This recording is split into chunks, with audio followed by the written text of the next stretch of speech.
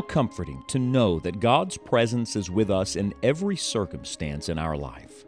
From being thrown into a pit, sold and treated as a slave, to being elevated to second in command in the kingdom of Egypt, everything good in Joseph's life was connected to God's presence. Today, on Enjoying the Journey, Scott Pauley leads us through a study on the life of Joseph, where we will learn how to live in the presence of God. Be sure to stay tuned after today's study to learn more about Scott's book on the life of Joseph entitled, The Lord Was with Joseph. Several years ago, they took a survey of university students across our country and asked them if they could be born at any time in history, when would they like to live?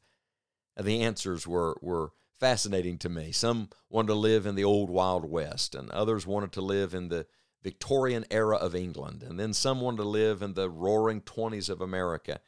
And the list went on and on and on. And I thought to myself, how like all of us that is to think that another time would be better than this time.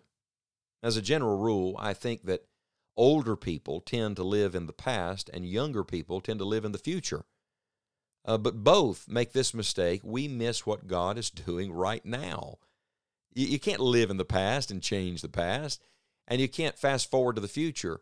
You don't get to pick your time. God picks your time. Think of this. There's some choices that you make, and then there are some choices that others make for you, and then there are the choices that God makes for you. You have some control over the decisions others make, not entirely. You have lots of control over the choices you make, but you have no control over the choices God makes for you. But you have to believe that the choices God makes for you are perfect, and when God chooses a particular time for you to live, it's right on His timetable. And God's ways are higher than ours, and God's thoughts are higher than ours, and God's timetable is different than ours. We return in our study of the life of Joseph to Genesis 37, and we're talking about Joseph learning to see the Lord in his past. And we begin in verse 1 and verse 2 to see the Lord in where he was born. Remember, the land of Canaan, this land of promise and providence. Right where he was, God was at work. Let's pick up in verse 2 and read verse 2 and 3 today. These are the generations of Jacob. Joseph, being 17 years old, was feeding the flock with his brethren, and the lad was with the sons of Bilhah, and with the sons of Zilpah, his father's wives. And Joseph brought unto his father their evil report.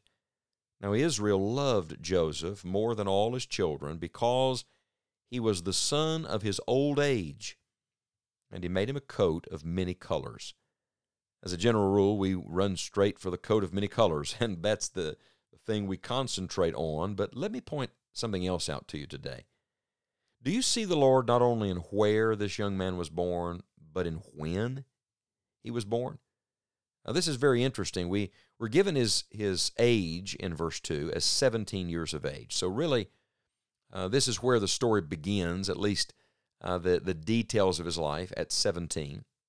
I think that's wonderful because it's a reminder that God's working in the lives of young people, that you don't have to wait till you're old to serve the Lord, to know God, to follow God. So if you're working with young people, raising young people, love young people, I would remind you, don't give up. Keep investing in them. Keep pointing them towards the Lord. Keep teaching them that God is with them, that God has something definite for them. If you are a young person, take heart and hope in this. God wants to begin right now in the early stages of your life to bring you to Himself and to use you all the days of your life. Don't waste your life. But when I say when he was born and when the story started, I'm not referring here to his age. I'm referring really to a couple things. First of all, notice in verse number 2, these are difficult days because the Bible says Joseph had to bring to his father the evil report about his brothers. We don't know all the details of that, but obviously they weren't doing the right thing. You think of Joseph's favored life and comfortable life and the coat of many colors, and somebody says, oh, he must have just had a wonderful upbringing. But I find it fascinating that the first mention of Joseph's life is connected to difficulty, because that would be characteristic of his whole life. He was going to have his challenges, his struggles. We all do. Man that is born of woman is a few days and full of trouble, And here we have a young man who's trying to do the right thing, but he's surrounded by evil. Does that sound familiar to you? This is the world we're living in. You know, everybody's favorite verse to quote right now is this verse, and they always say it with a sigh. Well, you know, preacher, evil men and seducers shall wax worse and worse. And I want to say, yes, that's exactly right. Read the next verse. But continue thou in the things which thou hast learned and hast been assured of, knowing of whom thou hast learned them. Look, don't just look at the negative. Look Godward. See what God's people are supposed to do. And I'm so encouraged by this, that though his brothers weren't doing the right thing, that becomes increasingly obvious in the story. Though there was an evil report connected to those boys, and Joseph had to deal with that in his family, at that present moment, God was making Joseph into the man he could use for the rest of his life. And so even on difficult days, see the Lord. See the Lord in this season of your life. Let's not whine our way to the rapture. Let's not just spend our time talking about how difficult it is. You know, we're going to be pretty ashamed at the judgment seat of Christ when we stand next to the martyrs and talk about what a tough time we had. And no, my friend, instead, we ought to be practicing the presence of God and seeing the Lord on those difficult days. Then, not only were they difficult days related to the brothers, but these were some, I would say, challenging days in the life of his father, because the Bible says he was the son of his old age. There might be a temptation for Joseph to think, why did I have to be born when Daddy was so old? Why is my father so aged now? I'm trying to think like a young person. Put yourself in his sandals for just a moment. Why am I on the back end of this? And yet, what do we learn in this? God is always right on time. The Heavenly Father is always right on time. Remember that our God is a God of perfect timing. The Bible says concerning the coming of Christ, but when the fullness of the time was come, God sent forth his Son, made of a woman, made under the law, to redeem them that were under the law, that we might receive the adoption of sons. In the fullness of time. Remember, the eternal God holds time in the palm of his hand. He is never early and never late. He is always right on time. And maybe right now you're wondering, where is God in all of this? Well, perhaps your timetable is just different than his timetable. People want to talk about the second coming of Christ. Why has the Lord not yet returned? That answer is found in the Bible. God's long-suffering is giving people time to repent. When is the Lord going to return? It's not for you to know the times or the seasons which the Father hath put in his own power.